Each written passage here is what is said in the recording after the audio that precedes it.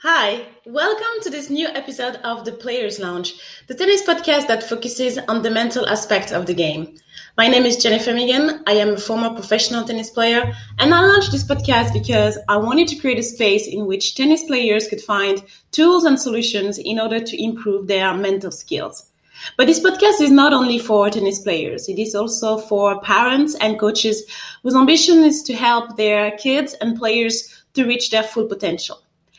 If you are a regular listener to the Players Lounge podcast, thank you so much for your support.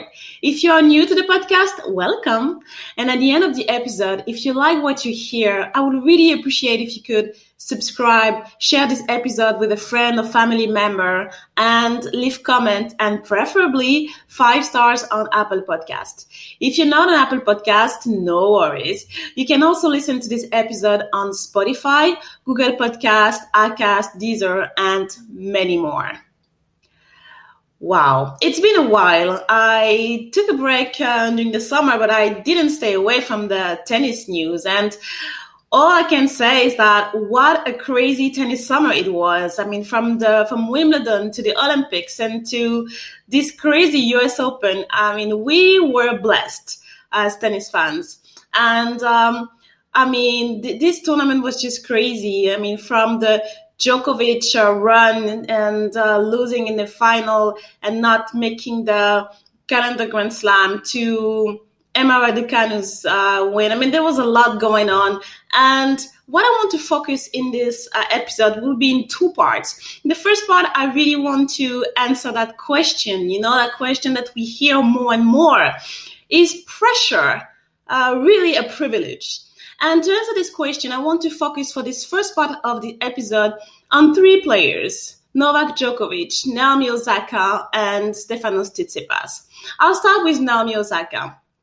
I mean, let's just say that since she announced that she was not going to do press at the French Open, it's been quite difficult for Osaka. She withdrew from Wimbledon. She didn't play well at the Olympics, where she had like a lot of pressure, in a home country, and she didn't win the US Open in the end. She lost in the 3rd round against, finalist Leila Fernandez. But let's say that she had quite a disappointed summer.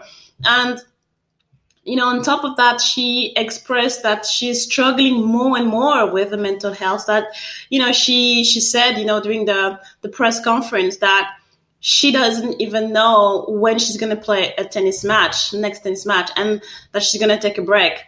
And I think that there is a lot going on here. And of course, I'm not in Naomi Osaka's head, but I think that there are things that we can try just to learn from her and see how maybe, the opportunities that, she can use to do better.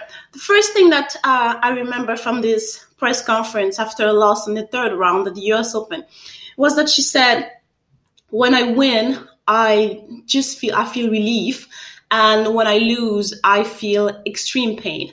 To me, that's very like the key problem. I mean, regardless the results, she has absolutely no joy being on a tennis court.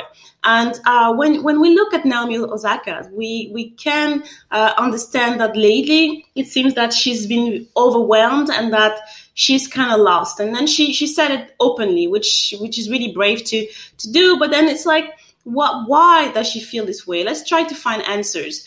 I don't know if you guys watched a documentary on Netflix, but there was a couple of scenes that kind of give us pointers on why she's so confused and so lost lately.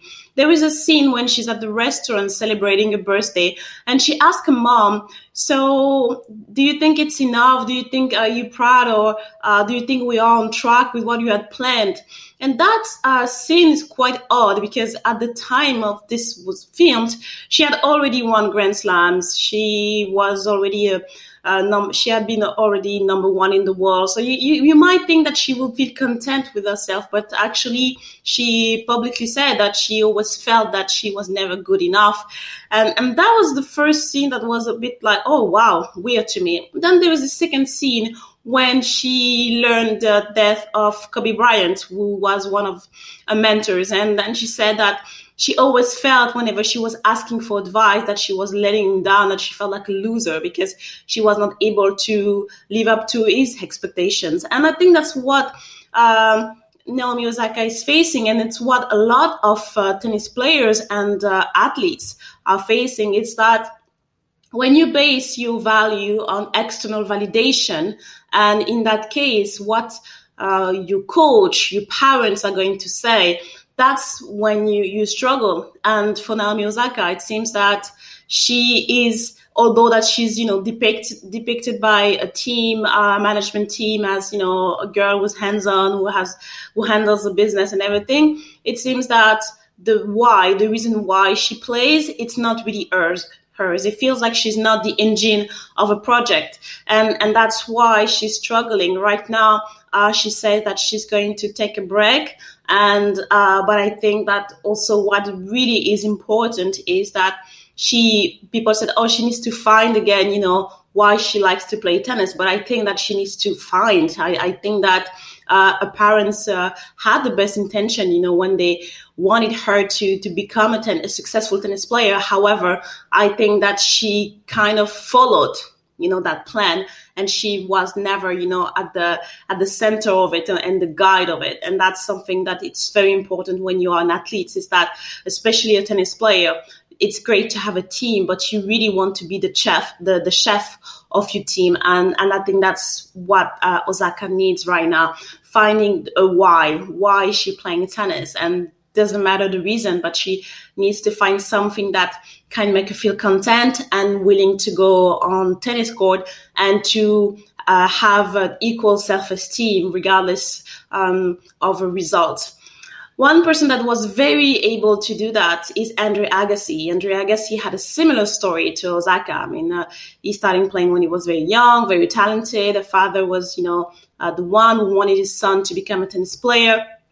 And then he revealed in his book, Open, that he hated tennis most of his life. And he actually chose tennis when he was 27, which might sound crazy because before that, he had already been a Grand Slam winner and number one in the world. So that's a very similar story for Osaka. And I think that's something that definitely she needs to do. Like I said, when you taking a break is a good thing.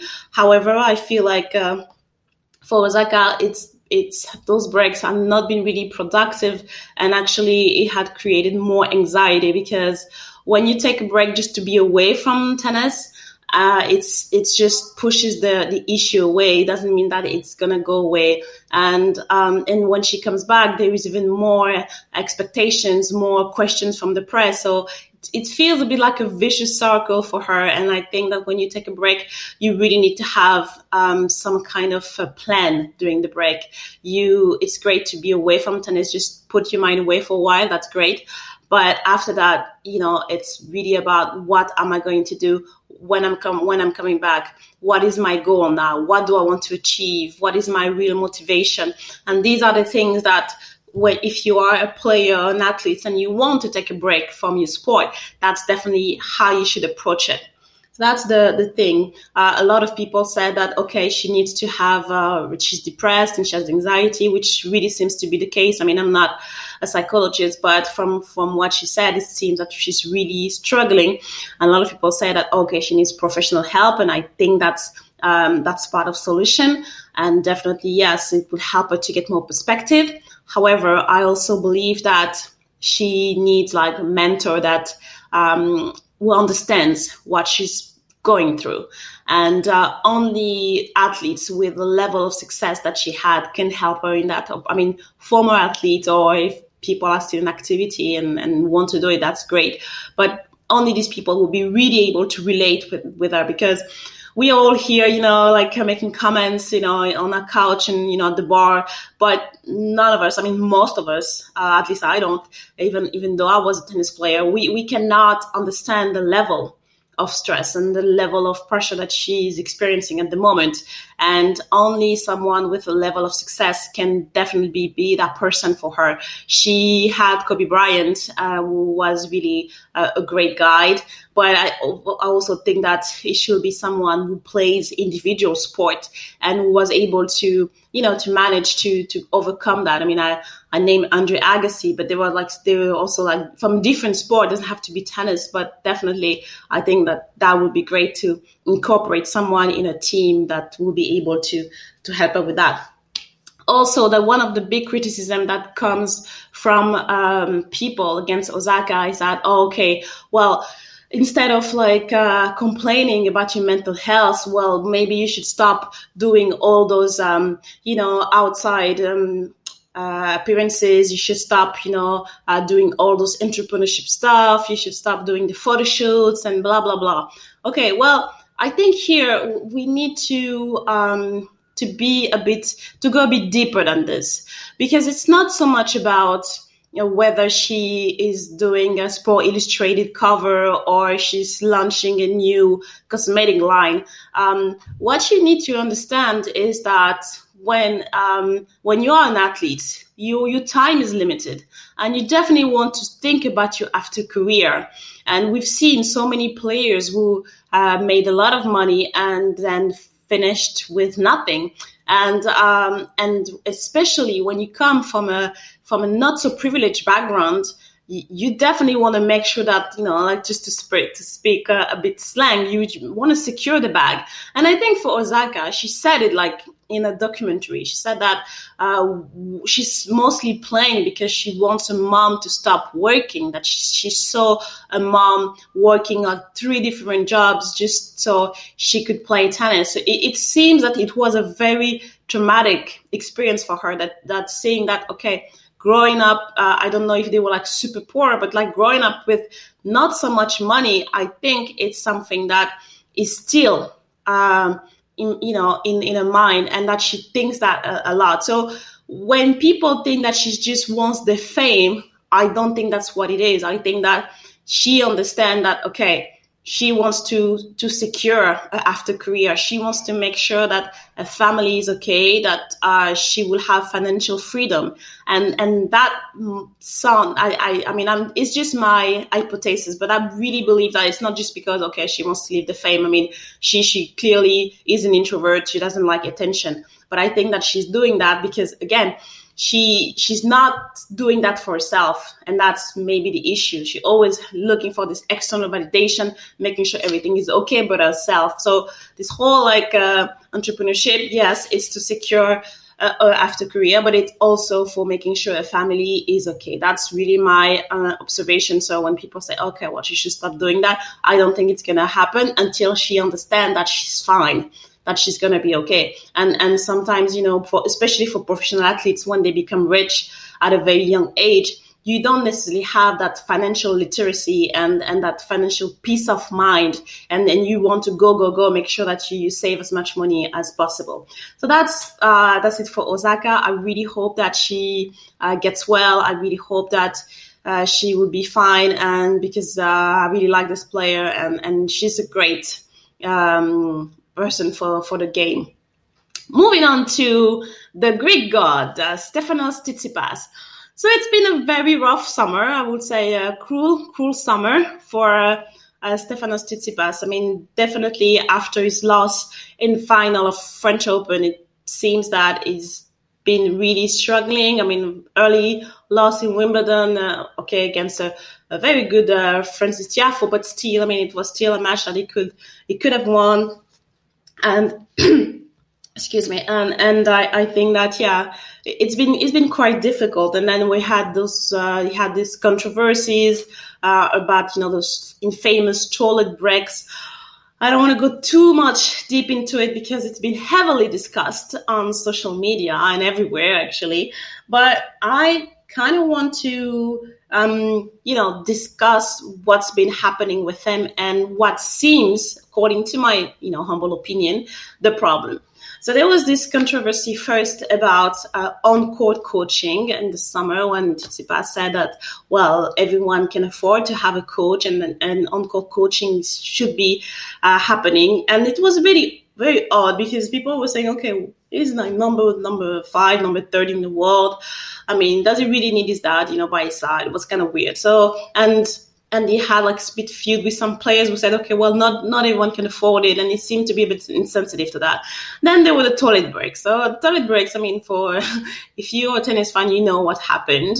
For those who don't know, who are living under a rock, I mean, there were those, first in Cincinnati against Alexander Zverev when he left the court for a while, and I think it was 7 minutes, and he took his bag, and then Zverev accused him of taking his phone, and then the dad was texting him like what to do. I mean, it doesn't really matter. I don't know if it's true, and nobody can know, and I don't think it's really the issue here. Then he did that again at the US Open against Andy Murray, and Andy Murray was so pissed off because, it was right after the fourth set, and he did it against Manarino, and he did it against Alcaraz as well. So people were pissed off because he was taking so much time. And again, when people say, okay, it's a way to break the rhythm, for me, it's kind of a way to show vulnerability from Tsitsipas, because again, it seems that what he's been looking for since he lost this final at the French Open are external things, external solutions. Having, wanting so bad to have his dad or someone else by his side is kind of, to me, a confession that you cannot find solutions by yourself, which is a bit strange when you are number 3 in the world, because obviously Tsitsipas is an excellent player and is a great champion. So this was a bit odd. Again, the toilet breaks incident, I want to talk about it in a more how he handled it. And I think this was the major mistake for him. Again, this podcast is about mental training, but it's also about how to handle things and communication for athletes. I think it's also very important. So the whole communication around how he handled toilet breaks, I think, was what made fans even more pissed off and added pressure to him that was not necessary. So first of all, when he won against Murray, he said that, well, for him, there is nothing wrong, that everything is okay. And he's right. I mean, technically, there's no time limit when, you take toilet breaks. But if we are being fair, it's taking about 8 minutes between a set is a bit shitty, but that's just my opinion. But anyway, but he's right. So the way he said it was kind of, okay, I'm not doing anything wrong.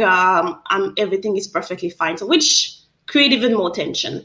And then and then he came back, I think, a couple of matches after that, which to me was kind of crazy watching it, because I don't know who told him that, and I don't know who advised him to continue to talk about this when he should have just stopped talking about it and say, okay, let me just talk about tennis. But instead, I think his ego got the best of him, and then he said, oh, by the way, I remember watching the game in 2012 when Murray played against Djokovic, and he took a break, and could you guys check how long it took after the fourth set?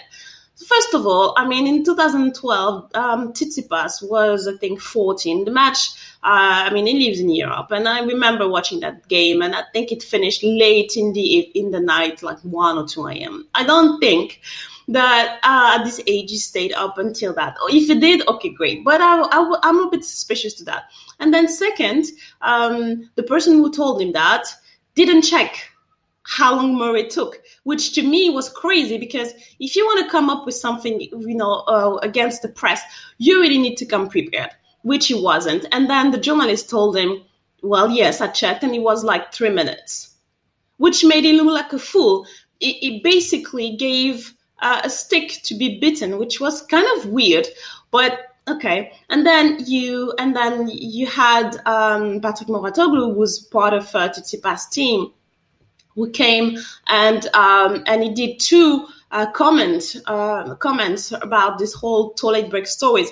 And the first one, I think he was pretty good. It was kind of short, and he said, well, I know Stefanos, and saying that he's a cheater is very crazy when you know him, and definitely it's not that. And then, but that's okay. And then he said, okay, that the toilet break, there's no definite rules. And to me, that was, that was okay. And it was kind of legit from someone from his team to say that. But because people on social came for him, they were saying, "What do you think about that? How can you support this?" So of course he had to answer. But then he went again and he did another one when he talked for, I don't know, like 5-10 minutes about this whole thing, and then he came with like an argument like he was Tsitsipas' lawyer, and again that drew negative attention. And I don't know who told him, "Hey, Patrick, do that. That's a great idea." I really don't think he was advised, because that was really bad. People say that's not his place to talk.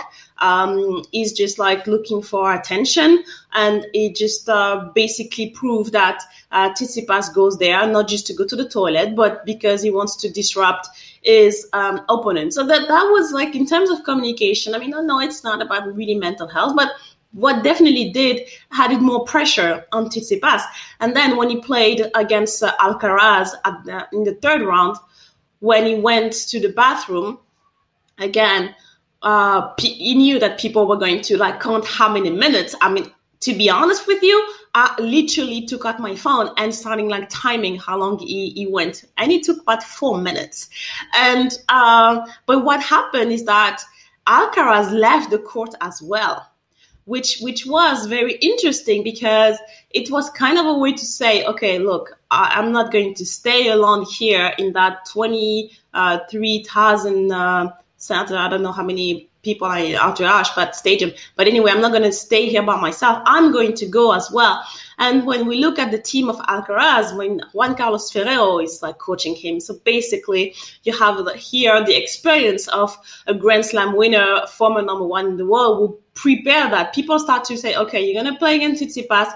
If he's losing, he's going to go outside, and you want to do that as well. So you want to disrupt that. And the fact that he came after 4 minutes, then I'm not even sure that he was able to do what Mouratoglou said that he was trying to do when he was going there, which was to reset his mind. I don't think he was even able to do it, because basically, maybe, I don't know, I'm not in Tsitsipas' team, but it seems that he was kind of worried that people would just boo him again. So he came back and seemed more agitated than before. So that's for me, for Tsitsipas, I think that he's an excellent player, like such a great champ and amazing to watch, to be honest. But I think that sometimes what is missing is to kind of check himself and look for internal solutions and kind of analyze what he's doing wrong, and being able to move on and say, okay, this is what I need to do to change internally in order to win, Grand Slams. What am I missing? What are the mental things that I need to improve in order to become a Grand Slam champion? And I think sometimes he's a bit like, oh no, I don't do anything wrong, I'm perfect kind of type. And it's kind of weird, because he's like such a hard worker. I mean, when you see him, you can tell the guy is working hard. He's really pushing himself. But I feel like in that territory, he can do better. But again, let's stop with the Tsitsipas hate. I mean, no one deserves it. Anyway, moving on to Novak Djokovic. So definitely, to me, Djokovic going to win the Calendar Slam was definitely was going to be the biggest achievement in sport history. And I said what I said, because I looked for similar situations in sport when I was preparing this episode, and I couldn't find any. I mean, of course, you have when I looked for the biggest upset in sport history, yes, you had upset from team sport. But in terms of individual sport, the only thing I found that is close to what Djokovic experienced was Mike Tyson loss against Buster Douglas in 1990, when he lost his heavyweight champion title after being undefeated for 5 years. That's the only thing that is close. And still, and then Tyson was able to reclaim his title. But still, I don't think that in order to become world champion, you have to win 28 matches like Djokovic had for the Calendar Slam. So I really think that, to me, this was the biggest thing, of something that no one had experienced before. But before we dive in, like what Djokovic, what were for me, the reasons why Djokovic lost this match, let's go back to what he did well. So he had like a kind of tense, difficult summer after Wimbledon. He lost in the semis of the Olympics after, against Zverev, then lost the bronze medal against Carreño Busta. And was definitely his nemesis because every time Carreño Busta is always, in Djokovic upset. But, and so that was very difficult because we know how much Djokovic loves to play for Serbia. So that was very hard to swallow. But again, he recovered very well, took a break, went on vacation, kind of got his energy back, surrounded himself with his family and loved ones. Djokovic is really good at that. He knows how to do that, how to take breaks and regain energy. That's what I was saying earlier about Osaka, that, okay, she, needs to have breaks that really are helping her and not just reasons to just stay away from the tennis courts. Djokovic did that extremely well. The second thing that he did good was controlling, his interaction with the media. I mean, from the moment he arrived in New York, people just kept talking about this calendar Grand Slam. And at the press conference before the start of the tournament, he said that, yes, where's your motivation? And he said on between 1 to 10, and he said 21. And he kind of played the game. Yes, I really want to win this Grand Slam. I mean, I know what's on the line. He played along and he discussed it kind of openly. But, when the tournament started, people just kept talking about it every single match, which was, to be honest, annoying. And Djokovic was kind of like nicely saying, okay, look, guys, we talked about it. I know you guys want to talk about it, but what I really want to focus on is, the next match. And it's not going to help me to talk about it all the time. I've said everything that was possibly I could say. And people and press, the journalists were kind of, yes, you're right. Okay, but what about the calendar Grand Slam? And I thought it was super annoying, to be honest. And so that's for me, he was able to control the press really well. But that was until he won the semifinal against Zverev. And something happened to me that I was like, I wish he would have said that. When I watched, I said, I hope this is not going to play against him. So when he won the match against Zverev, he said, yes, again, Patrick McEnroe was asking about the calendar slam. And then he said, okay, I know, guys, what you want, but there is one more. And then he said that sentence, I'm going to play this match like if it's the last match of my career. When he said that, I was like, why did you say that? I felt like it was kind of a mistake because subconsciously, I'm pretty sure that this added pressure to him. It had some pressure. And also, beating Zverev, everyone's saying that it was the final. And I think maybe that also got into his head, like, okay, Zverev was the big obstacle because Zverev had played like incredible tennis all summer.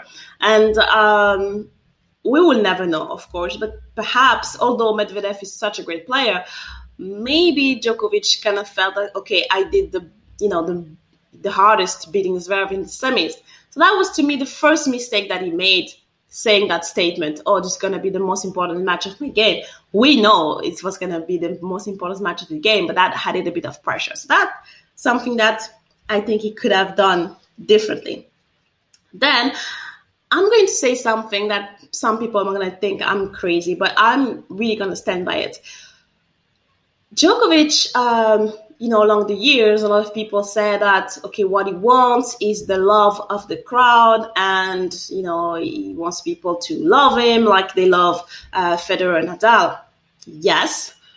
But what I think is that when you are a champion, I like Djokovic, Nadal, Federer, all those kind of stuff. One of the things that you do really well is you control pretty much everything. You anticipate. You prepare yourself in a way you take as many information as possible. So when you come on the court, you don't really have to think about those things because you're able to deal with them. And then the unknown, you can deal with this more fluidly. What happened here is that there was one unknown factor, and I think that Djokovic didn't anticipate, was the crowd. The crowd, especially in New York, has been famous for always being against Djokovic. especially when he plays against Federer or even when he was playing against Del Potro, all those kind of stuff. They tend to be against him every time. And I think that in the way he prepared himself, Djokovic, I mean, and he said that. He said, I didn't know what to expect from the crowd, but I'm sure that he expected them to be against them and to root heavily for Medvedev.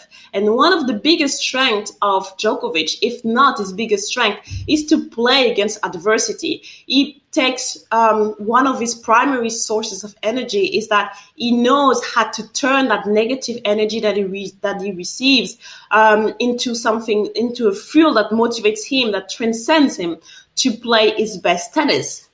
But in that case, and I was shocked too, the crowd was waiting for him. From the very beginning, it was clear that the New York fans were rooting for Djoko. And I think that kind of distracted him. And he was not able to deal with it. Yes, of course, he cried and he was overwhelmed by it. But I really think that, and that's some people are gonna say, okay, that's crazy. He lost because the crowd was rooting for him. Well, I'm not saying that because, of course, in the second part of this episode, we will talk about Medvedev and give him the full credit that he deserves. But I really believe that the support from the crowd partly took his energy away. And I'm going to stand that. And I think that, and I will maybe do an episode in terms of, we'll talk about how you find your sources of energy. And I think that, yes, this is a concept that needs to be more developed. So that's, to me, that was some of the reasons. Of course, he was tired, but I think definitely that pressure. And he said at the end, honestly, he was relieved that this whole thing was over. I'm not sure how he would have reacted if he would have won that match, but I think relief definitely was the main emotion that he felt. Now, everyone is asking this question: what's going to happen with Djokovic? How is he going to recover from the biggest loss of his career?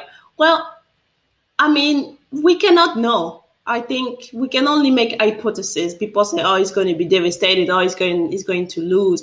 He's never going to win a Grand Slam again. Well, Djokovic proved us from time and time again that he's very good at recovering and very good at coming back stronger.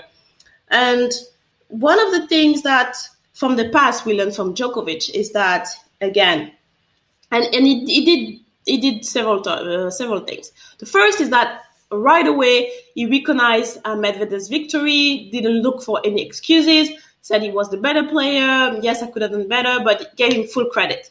So that's something that you want to do when you are a tennis player or an athlete, and you have to recover from a very devastating loss. So that's number one. Accepted defeat. Accepted that, okay, you lost. Don't try to find excuses. Don't say that it's because he went to the toilet. It's because of this. No, okay. Gave full credit. That's a way to move on mentally. The pain will still be here. I'm not saying that you're going to forget about it, but that's the number one thing to do. And that's what he did right away. And then looked for positives. So that's, what people say, okay, well, he said that, being happy that the crowd supported him, that's bull, that's BS, because I'm sure he was upset. Well, and also you see Djokovic is fake again, and the whole Djokovic bashing was, again, on. But for me, it was not so much about looking fake or pretending. It's a way looking for positives so that you can move on more quickly. Oh, okay. And that's what he did. He was very eager to do that. Okay, how can I move on? I'm looking for positive. So that's number two thing that you want to do. And then where Djokovic has been really great at, and what I'm pretty sure he will do, is finding objectives. Always redefining his motivation. Why is he playing? Where, that's why I was saying that Osaka needs to do that. Djokovic is really good at it. He's able to always find the objectives and find bigger objectives. What do you do when you lose a Grand Slam? He still has this quest of being the GOAT, winning the most Grand Slams. And I think this is what he's going to fully focus on over the next couple of weeks and months. That's it for me, guys. I hope you enjoyed that episode. I think there was so much to cover, but in the part 2, stay tuned because we are going to talk about Medvedev and Emma Raducanu's mental strategies, how these two players were able to win the US Open, what they use, what are their strengths, and how can you use them. So stay tuned, and I hope you enjoyed that episode. Share it with a friend. Don't forget to subscribe. And I will talk to you next time. Bye.